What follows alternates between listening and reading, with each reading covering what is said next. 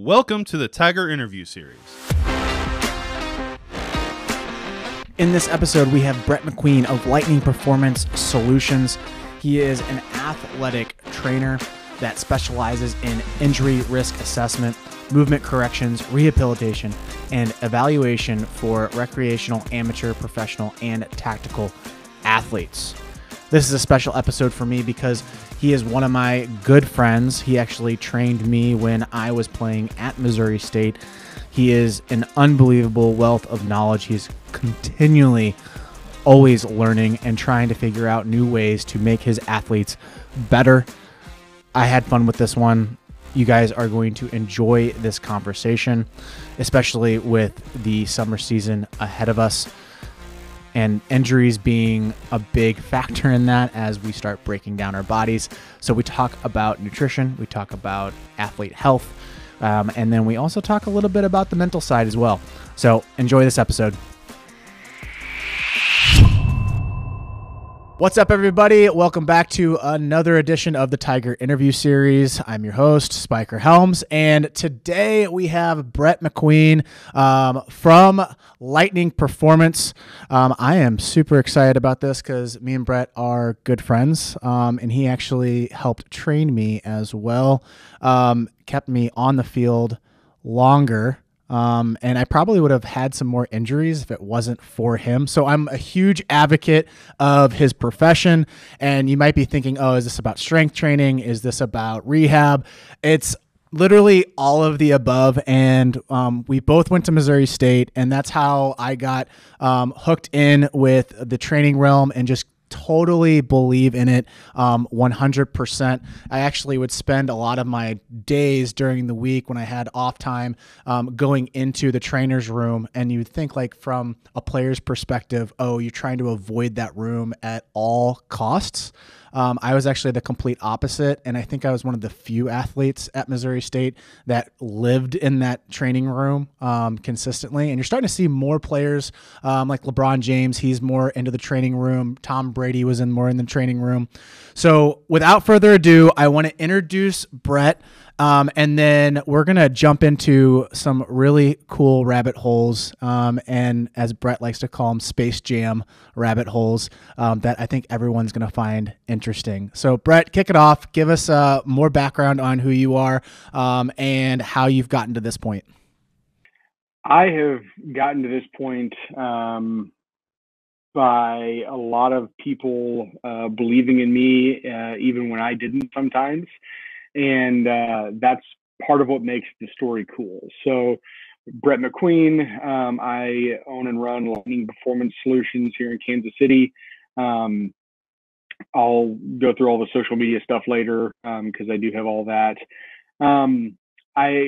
Like Spiker said, I did my undergraduate work at Missouri State, and different universities teach different ways, all to prepare you for the boards for athletic training. But Missouri State took a much different approach on the rehab and injury prevention side of things that has now morphed into a much bigger program that there more and more of those athletes are spending more time in the athletic training room from a preventative side of things. The traditional medical model has always been very reactionary in that you have a problem, now let's fix it. Wouldn't it be nice if you just prevented the problem on the front end so that you didn't have to miss all the downtime? And, to your credit, you were one of the first ones to really be in the athletic training room, working on things, taking a deeper dive into your body and overall wellness when in a lot of respects you didn't need to, or at least at the time we didn't think you needed to. But you were always just constantly in there working on the different things, and that's probably what kept you going as long as it did. Now that 10, 11, 12 years later, I know it's been crazy. Gosh, yeah, ignore the gray. Well, it's It's funny because I was thinking about this because I knew that our interview was coming up, and I was doing some prehab stuff before my workout. I still do some of the stuff is still stick, but I was kind of doing like a body check on how does my body feel, kind of like when I did when I was with you guys. I was like, holy cow, my body just feels like crap right now. And like my wife says, like, no, you're still in shape and everything like that, but it's just the athletic side. I got so fine tuned to a point where any ache, I knew that, oh, I can fix it this way, and I'll be literally feeling like 100% every single day. It wasn't like I was dealing with a soreness in game 20 or game 25, which is so hard to communicate to players about that feeling and how it felt. It's so hard to like convince them, like, dude, the weight room's nice, but the training room is like way better. It's like the holy land of being able to go out there every single day and feel like, hey, I can let it loose on this throw and not having to draw it back a little bit. Absolutely. And I think that there's always a fine balance there. Part of it's nice that we're in March now, and March is National Athletic Training Month. I didn't decide that, but whatever. It is, and I think the more and more kids I see in my clinic here, the more I hear how, I don't want to say bad, but lower quality the care that they're getting from some of the high school and club athletic trainers is, which is disheartening. And I don't want that to be a discouragement for going in there to get the therapy and help and training and prehab and all those things that you need. But I would just use it as an encouragement of, if you don't feel like you're getting what you need, then go find it. Because there's always somebody out there who knows what you need to do, from therapy, rehab, injury prevention, prehab, whatever perspective, who has a medical background and training that you can go lean into.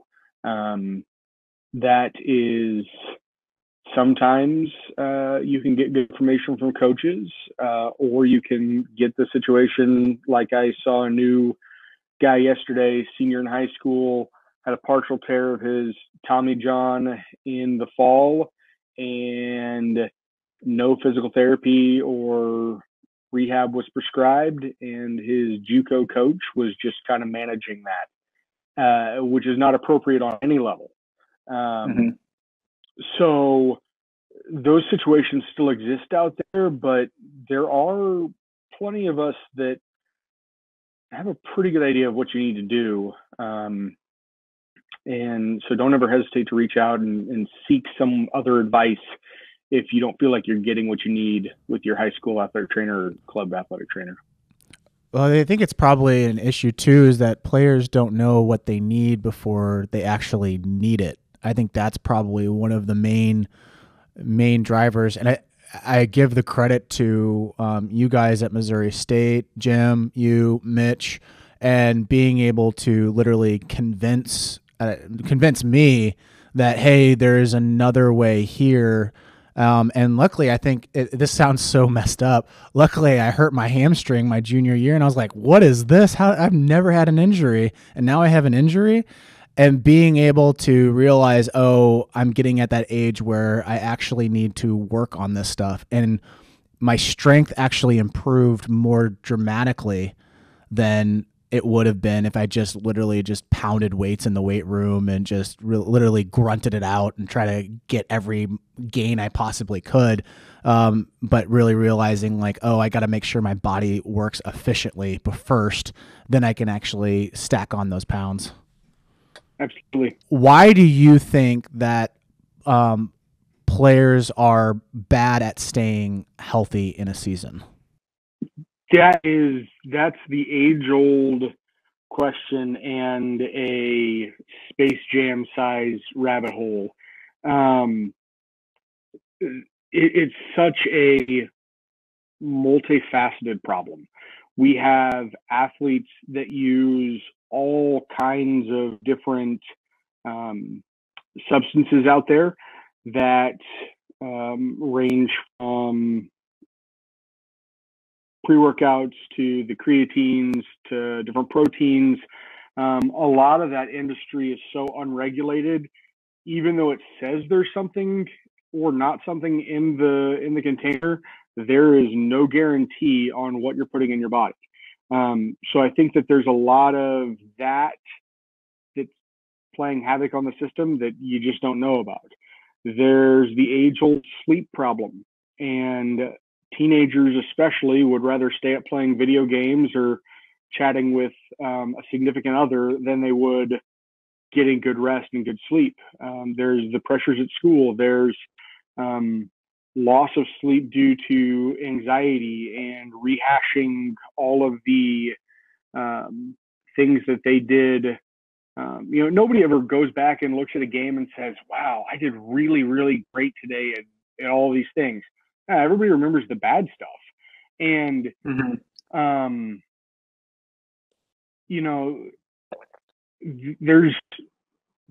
there's a point where you rehash the bad stuff and learn from it and work on improving, but letting it bother you and losing sleep at night, that's a big problem. Because sleep is the number one best recovery tool that there is. And I think actually Eric Cressy had a big thing on that maybe a couple months ago, that the best performance enhancement drug we have is sleep. So really getting good quality sleep in. Late night bus rides with early morning school, and that's obviously spring season. The tournament ball in the summer, you might finish a game at 11 o'clock at night and turn around and have to play at 8 or 9 in the morning. And that's just, the turnaround times on some of those is just a little bit ridiculous. So then how do you combat that though? Like, how do you combat the turnaround times? And like, luckily the high school players aren't doing those 12-hour bus trips that some of the college teams are. I mean, I just remember like, it was awesome going to Louisiana, but I was really dreading the next week because I knew that I wasn't going to get in skill work. It was mostly just going to be prehab stuff, and then I was just surviving at practice to get like the skill stuff in. What would you recommend for a player to actually fix that? Like being able to do that. We finish a game at 10 p.m. and then we have a quick turnaround time at 10 a.m. Figure out what the lowest hanging fruit is. Is your skill going to drastically change by getting that extra skill work in before the next game? No.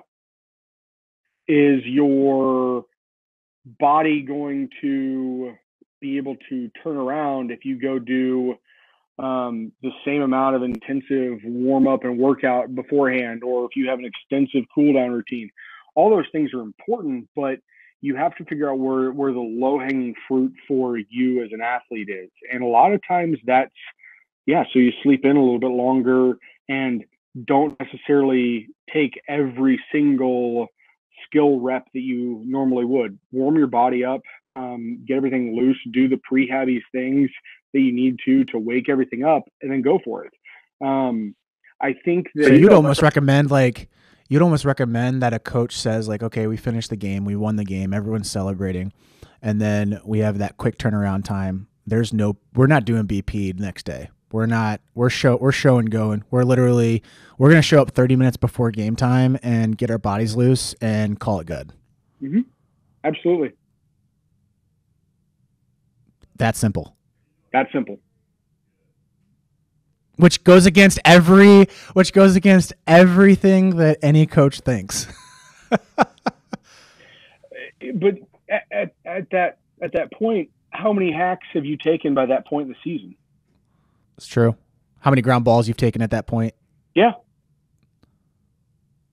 Are you so like when does BP make sense and when does not BP make sense? I think it makes sense if if that's your first day on the field and you're not used to playing on that field, okay, take it, see how the field plays. That's a great opportunity just to get a game scenario play feeling. How does the ball come off the dirt? How does it come off is it turf? Does where's the wind coming from? What's the sun angle going to be at these different points in the day? Just based on the field layout, how much room do I have from third to the fence or first to the fence? Feel those things out. But once you get a good feel for the play, we go through it, especially on like a college series. You go through it then again on Saturday and Sunday, the same routine. Nothing's changed about the field. All you're doing is taking more and more and more hacks, or taking more and more reps. That's not necessarily a bad thing, but does it need to be as extensive as it normally is? I don't think so.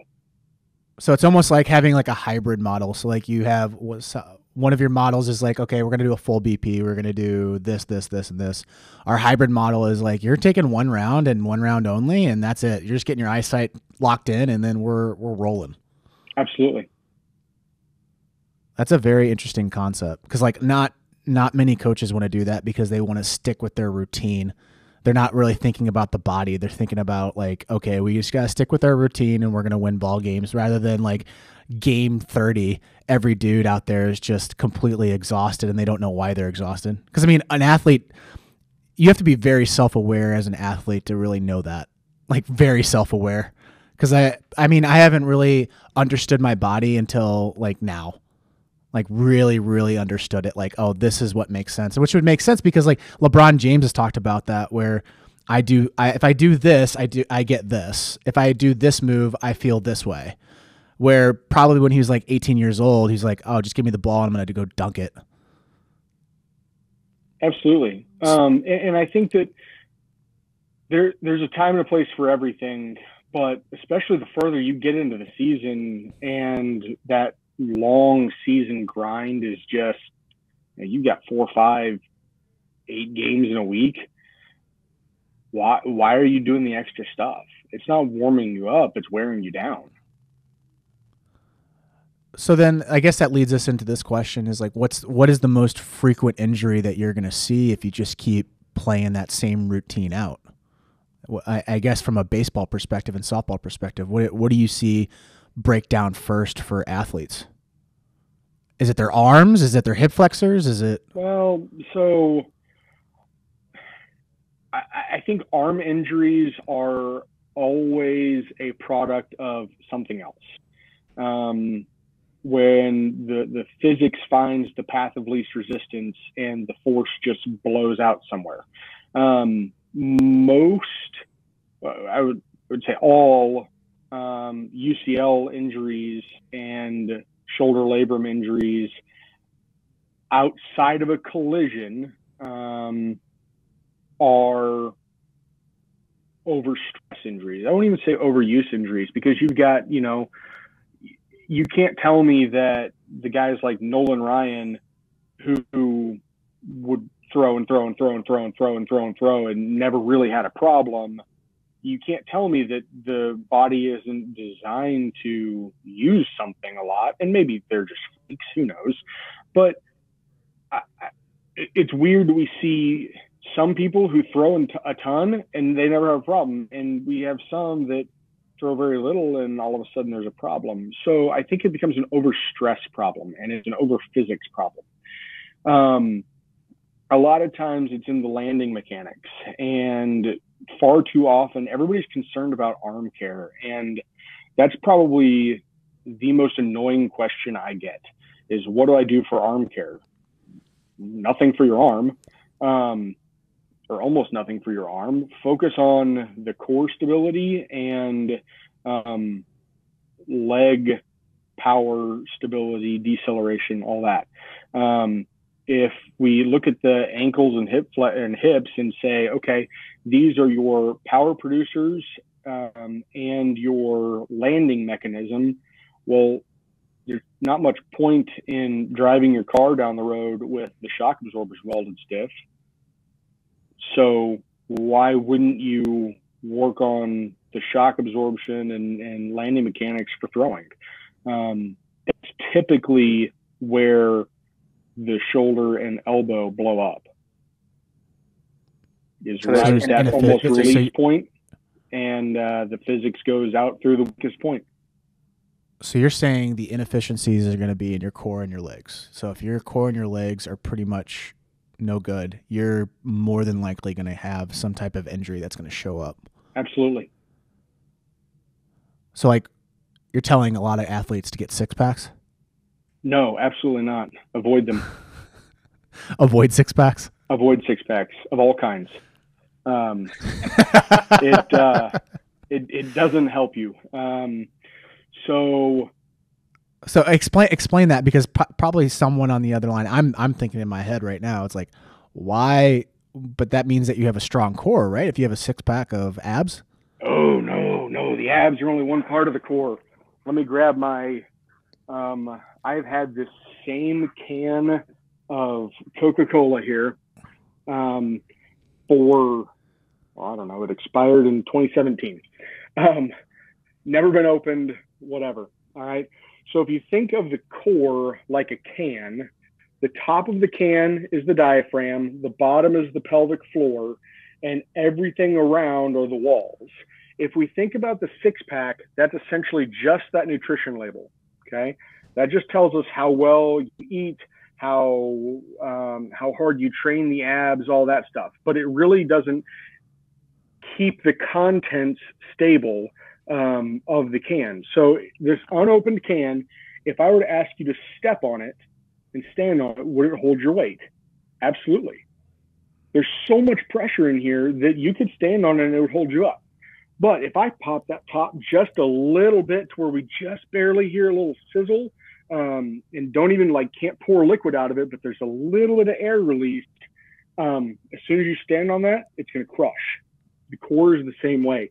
The whole thing matters. And when we start looking at glute drive inefficiency in athletes and poor lat engagement, the lats and glutes couple very well on the posterior side from a power production and deceleration perspective.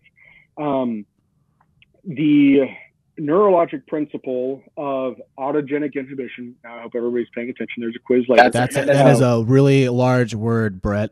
Autogenic inhibition tells us that if one side's turned on, the other side can't turn on. It's very simple. So if the front side, like the abs and hip flexors, are super, super, super turned on, then what's opposite of that can't turn on very efficiently? The glutes and lats.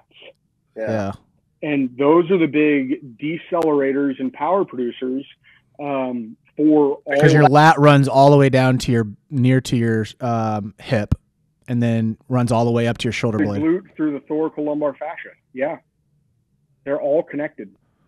So an athlete, to kind of put it in simple terms, the athlete just needs to really worry about in the training is their hip flexors, which is just right above the quad, correct? Mm-hmm. And then your turning butt, those off. Turning those off. You don't want those on. Nope. So you want to. But you don't want to train them. Okay. So you're training lifts and butterfly kicks and all that core work. All that is irritating the hip flexors, which is going to inhibit the glutes. Because you want your glute to fire. Big time. Your glutes are your greatest asset. So back squats, are you doing some? Are we doing all back squats? Are we doing front squats? What are we doing? There's a whole bunch of things you can do. At the end of the day, in the training that I do with people, I have moved away from spending a lot of time in the sagittal plane, which is all that squatting movement, and the frontal plane, which is more like the side-to-side movement. And I train everything in the transverse plane. Throwing is a transverse plane activity. Hitting is a transverse plane activity. Running is a transverse plane activity. Yet 90% of our weight room training is all sagittal plane and frontal plane. So you have to be creative to mimic those moves. Absolutely. And really train more single leg, single arm, and offset the load side to side. So we're doing jumps. We're doing pistol squats. Some of it, yeah. Pistol squats are great. Airborne lunges are great. Love a Bulgarian split squat. Copenhagen planks. There's all sorts of different things there that are. So would you label get-ups? Would you label Turkish get-ups under that category as well? Absolutely, yeah. And I don't do the full Turkish get-up with a lot of people anymore. But I use a lot of different components of it.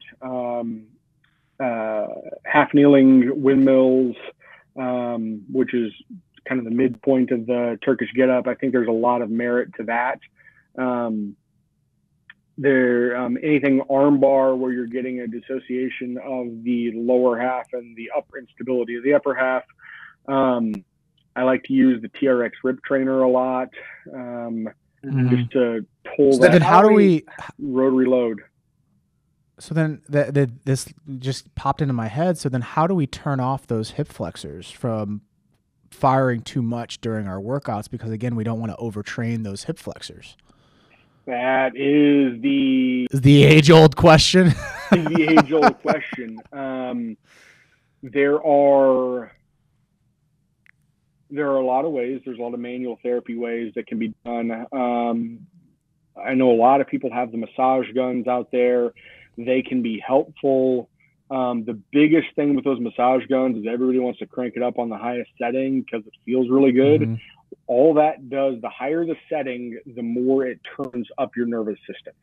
So if we're trying to get the muscle to relax, we don't want to turn it up. We want to turn it down. So using those on the lowest settings is incredibly helpful. Getting some hard pressure in there.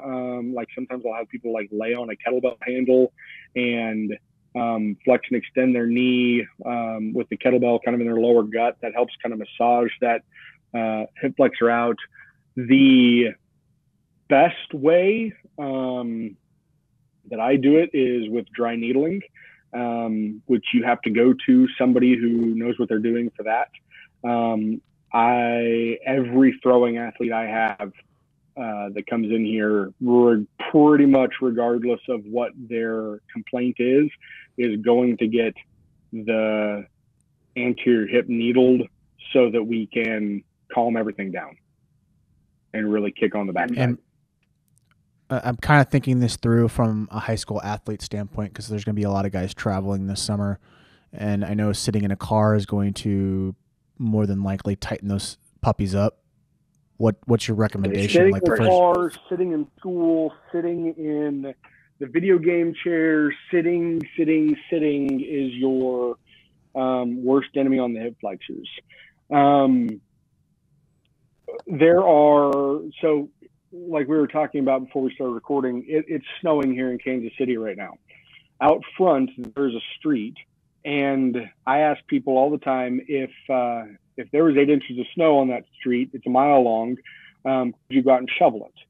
Well, yeah, you could. It might take you 2 weeks, but you could do it.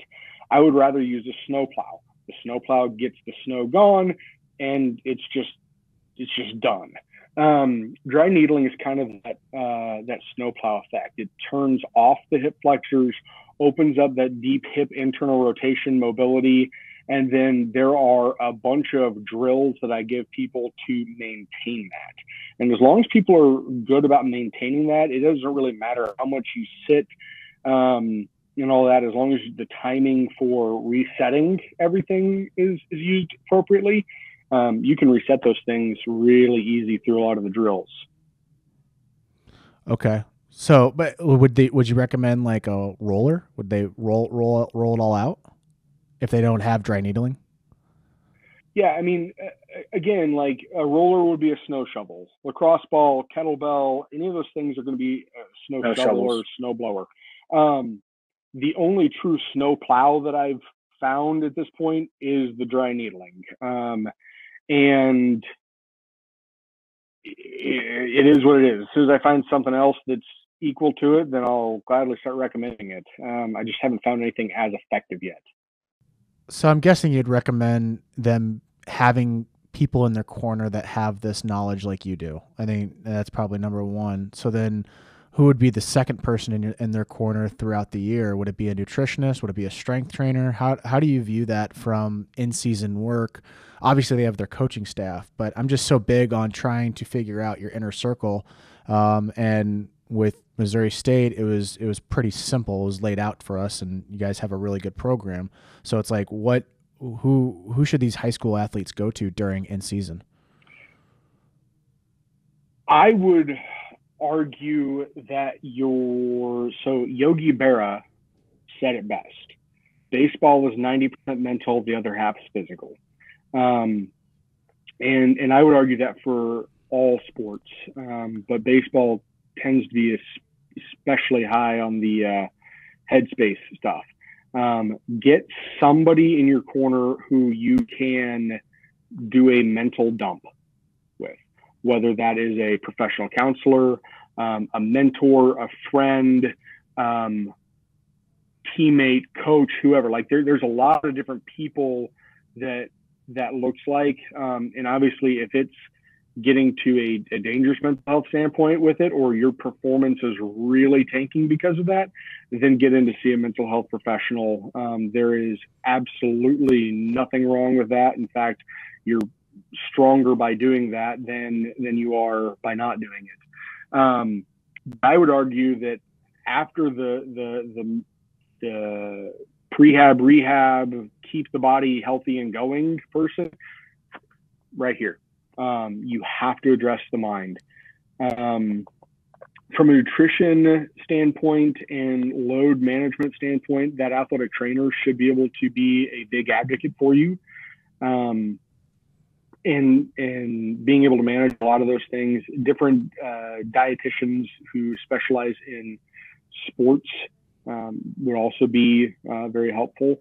Something I'm not a dietitian by any stretch of the imagination, but I do calculate macro and micronutrients for my patients and help get them on a better fuel intake plan, being able to calculate what the needs are, calories in versus calories out, helping make better choices for what a good calorie looks like versus a crap calorie, and all those things. So really just finding somebody who specializes in a lot of that stuff is really helpful, or a couple different people. How would you label the difference between in-season and off-season training? Kind of where I'm going with this is that everyone wants to make gains during the off-season, obviously, but then athletes have this idea of, I can still get gains during the season. Can you kind of go into the differences and why that's not necessarily a true thing to think? Like it's more of a myth than anything else? Absolutely, it's a myth. And so let me break that down even further. You have the preseason, in-season, post-season, and off-season. Okay, so it's really even a lot more than just the in-season, off-season stuff. I think the biggest one that people miss out on is the post-season stuff. And post-season is,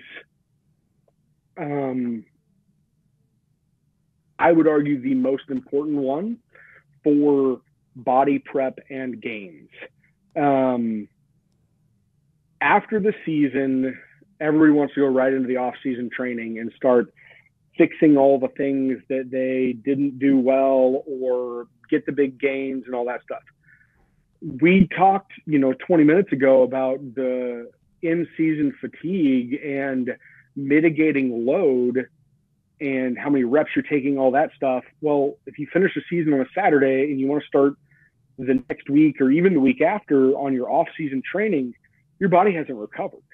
That's where you get in to see somebody, like my clinic, another rehab clinic, see chiropractor, whoever it is in your circle. go see them, get your body tuned up, just get everything adjusted, back in line, everything's happy. Talk about what the off-season nutritional stuff looks like versus the in-season, because the caloric needs are going to be different. Make sure that you get back on a really good sleeping schedule, because you're likely, especially at the very end of the season with the championship tournaments and everything, it's a grind to get through those tournaments alone, and everything's a little out of whack. Give yourself a month or two just to decompress and let your body rest and heal. Then you start into the off-season training where you can make all the gains. And I caution people on having more than 3 specific things that they want to fix. Because your body, especially, during the adolescent years, going through puberty, your body just can't handle more than 3 big type of overarching goals. When we're talking about bat exit velocity, throwing velocity, all those things, you can't increase your vertical a foot, increase your squat max by 150 pounds, increase your bat speed velocity 10 miles per hour, your throwing velocity 12 miles per hour. You can't do all of those things.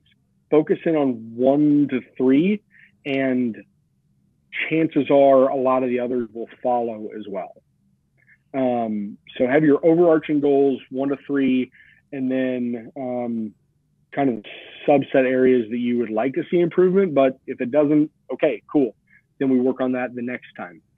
That's your off-season training. And then there should be a period between off-season training and preseason training where, again, you get everything adjusted, make sure the body's in good shape right before you go into that preseason. The preseason is the fine-tuning of those skills, making sure that your ball handling is good, making sure that your hand-eye stuff for the hitting is good, focusing on those minor tweaks with the swing. You could spend a year tweaking little components of your swing and do nothing but tweak little components of your swing and not make it any better or any more accurate. Really, the preseason time is where you fine tune it. Get those tactile skills of baseball back. You don't need to spend a ton of time doing that in the fall or the off season. It doesn't translate very well to the in season stuff. The other big strength and agility power skills do. So transition that preseason right into the in-season. Now we're at a load management standpoint, and really you're not trying to make any gains. That's where you focus more on the numbers and trying to dig into the game of baseball in season and get better at that. Too many times, I had a question earlier this week. Hey, how many times a week can I lift? Okay, well, you're in season for high school ball, and then we're going to go right into club season. Well, I would say that no more than 4 workouts a week. Okay, so I'm going to go to my lifting club 4 days a week. I'm like, well, how many days a week do you lift in school? Well, 2 or 3. Okay, so those count as well. A lot of times I see these kids that are lifting 5 days a week on their own, 3 to 5 days a week in school. So now we're at 10 workouts a week, practice every day. So now we're at 15 practices, and then maybe a couple games or scrimmages early on. It's too much. You'll wear out before you get 3 weeks into season. Your body's just going to be completely toasted at that point, and you're not recovering well. Because I mean, in season, your main goal is to try to, 1, maintain your strength, but 2, make sure that your body's running efficiently. Because what really matters is the game. Sometimes we lose aspect of that as a player, is that like, oh, we think if we just work out, the games will kind of fall in line. But it's more of you have to view it as kind of like a football player. Football player has that they play once a week. They recover on Saturday and Sunday. They'll do some light lifting, some light work, and then they'll be back onto the field, and then they might put in one more workout after that, and then that's about it. Yep. And the percentages of those workouts are relatively low. Off seasons where you're getting up in that 85-90% of one rep max. In season, you're doing light reps. You're not doing light reps. You're doing lightweight, large reps, making sure that your body's moving efficiently. Yep. We talked briefly on it, like with the in season, but how would you structure out a high school player if someone came to you and be like, Brett, I'm gonna give you all reins here. You have my 8 weeks, and I need you to give me a solid structure for the 8-week travel season. I travel 4 times and I play 4 times at home. How would I set myself up? There's probably 50 more variables that I need. This is why our conversations go so long, because I just want a simple answer, and then you always give me those 50 variables, which is right. It's true. There is no simple answer, and that's where people run into the problems. Is they want the simple answer, and trust me, I wish I could give you just the simple answer. And if there was a simple answer, I'd probably be a millionaire right now selling it to people. But the simple answer is it depends. If you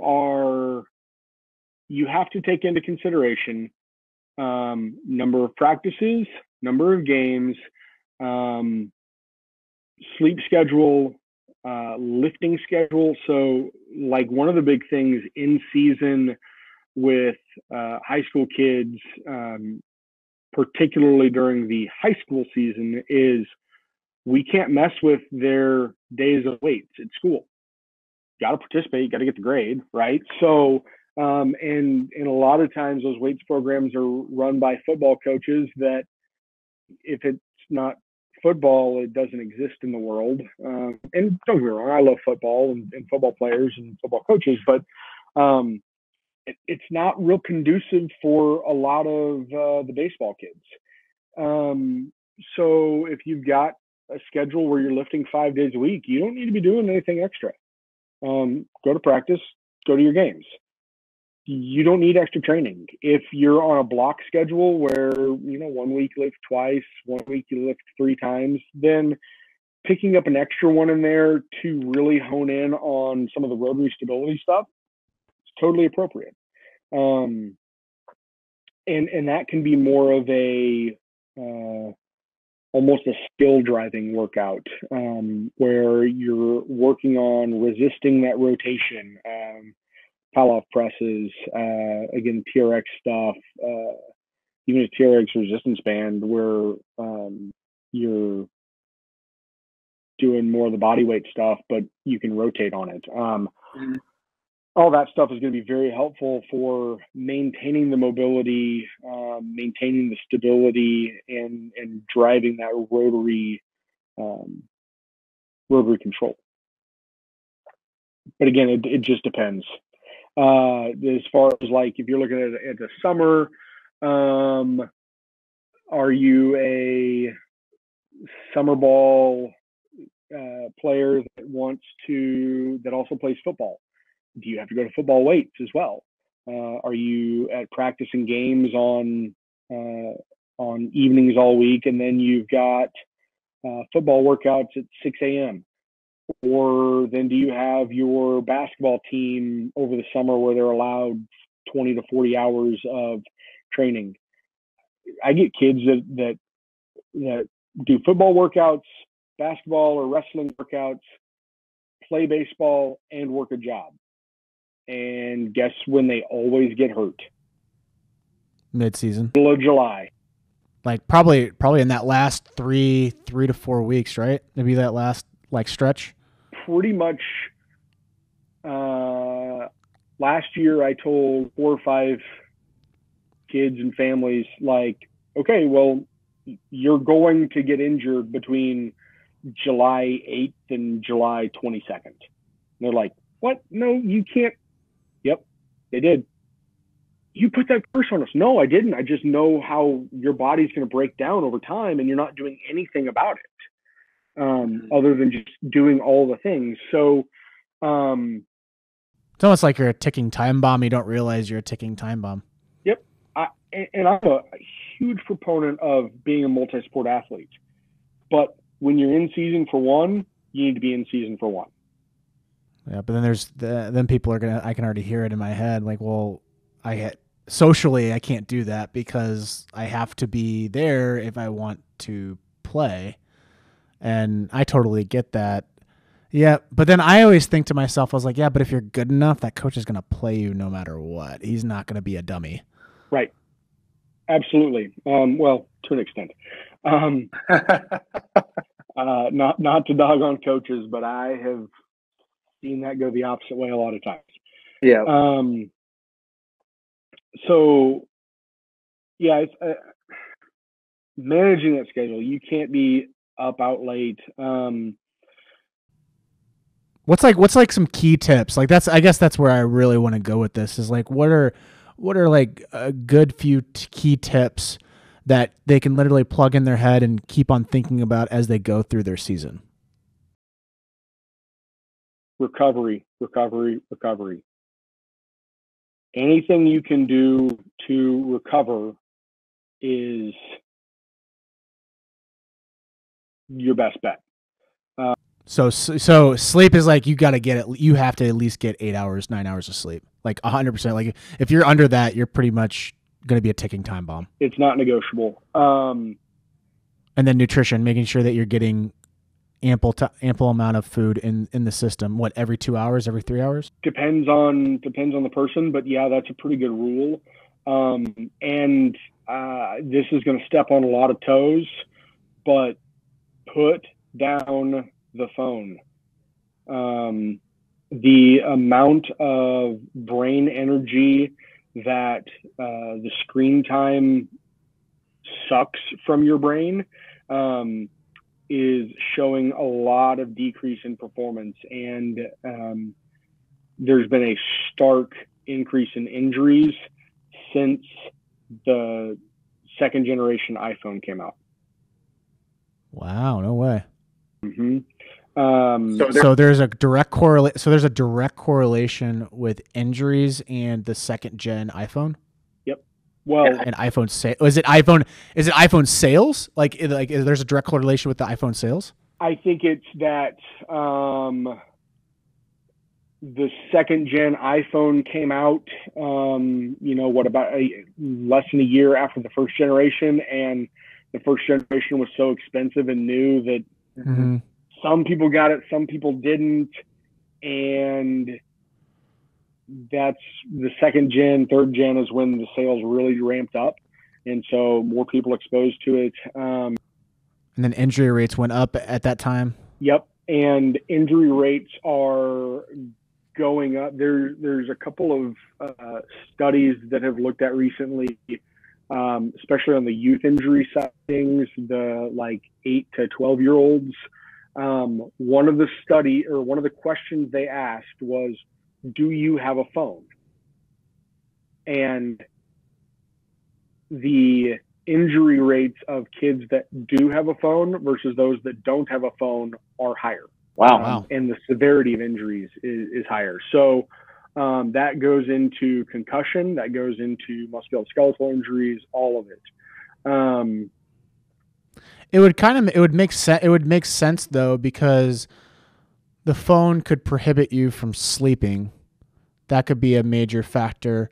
The screen time, I guess, I don't know that answer, but I'm guessing. I would love to know to see a study that has screen time correlated with injury rates versus iPhone sales and injury rates, just kind of breaking it down to see where's the real factor in all of it. I mean, that's very interesting. And I don't think it's necessarily an iPhone problem. I think it's a smartphone problem. Yeah. And the internet in general. Yeah, we won't even go down that rabbit hole. One of the big factors is when you look at the different light spectrums that we can see, visible light spectrums, blue light tends to be a really noxious stimulant for the brain, which is why you saw a couple years ago the blue light blockers become really popular. And there is, and I've been an avid iPhone guy for a long time, so I don't know what the settings on anything else are, but you have the night shift mode on the iPhone, and I tell every single one of my kids that I train and work with, like, that thing goes on at 7 p.m.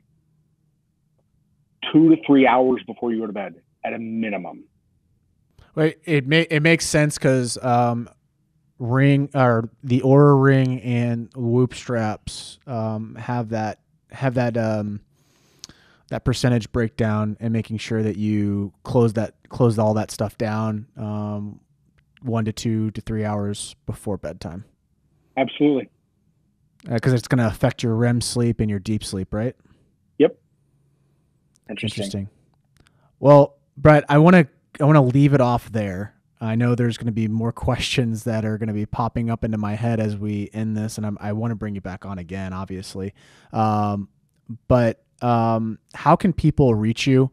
Go ahead and plug in your social profiles, email address, best way to contact you. Yeah, so info@Lightning Performance KC is a great email address to get a hold of me. On Instagram and Facebook and TikTok, I am at Lightning Performance KC. Particularly on my TikTok channel, I have a ton of different corrective exercise drills, and getting ready to put up a whole arm care series. So a lot of the things that I like about arm care, things I don't, and incorporating more of the lower half of the body into things. On Press Sports, I am Lightning Performance. Twitter, I'm Lightning Perf KC, because they don't allow as many characters as I want, but I think that pretty much names all of them. And then obviously the phone number here to the office is 816-945-4048. That's probably the most challenging way to get a hold of me, because I'm pretty much seeing patients sun up to after sundown every day. So one of the socials or email is the best way for sure. Cool. Well, thank you so much for coming on, guys. I'll put all those links down in the show notes. If you guys have any questions, make sure you send him an email or slide into his DMs. Thanks.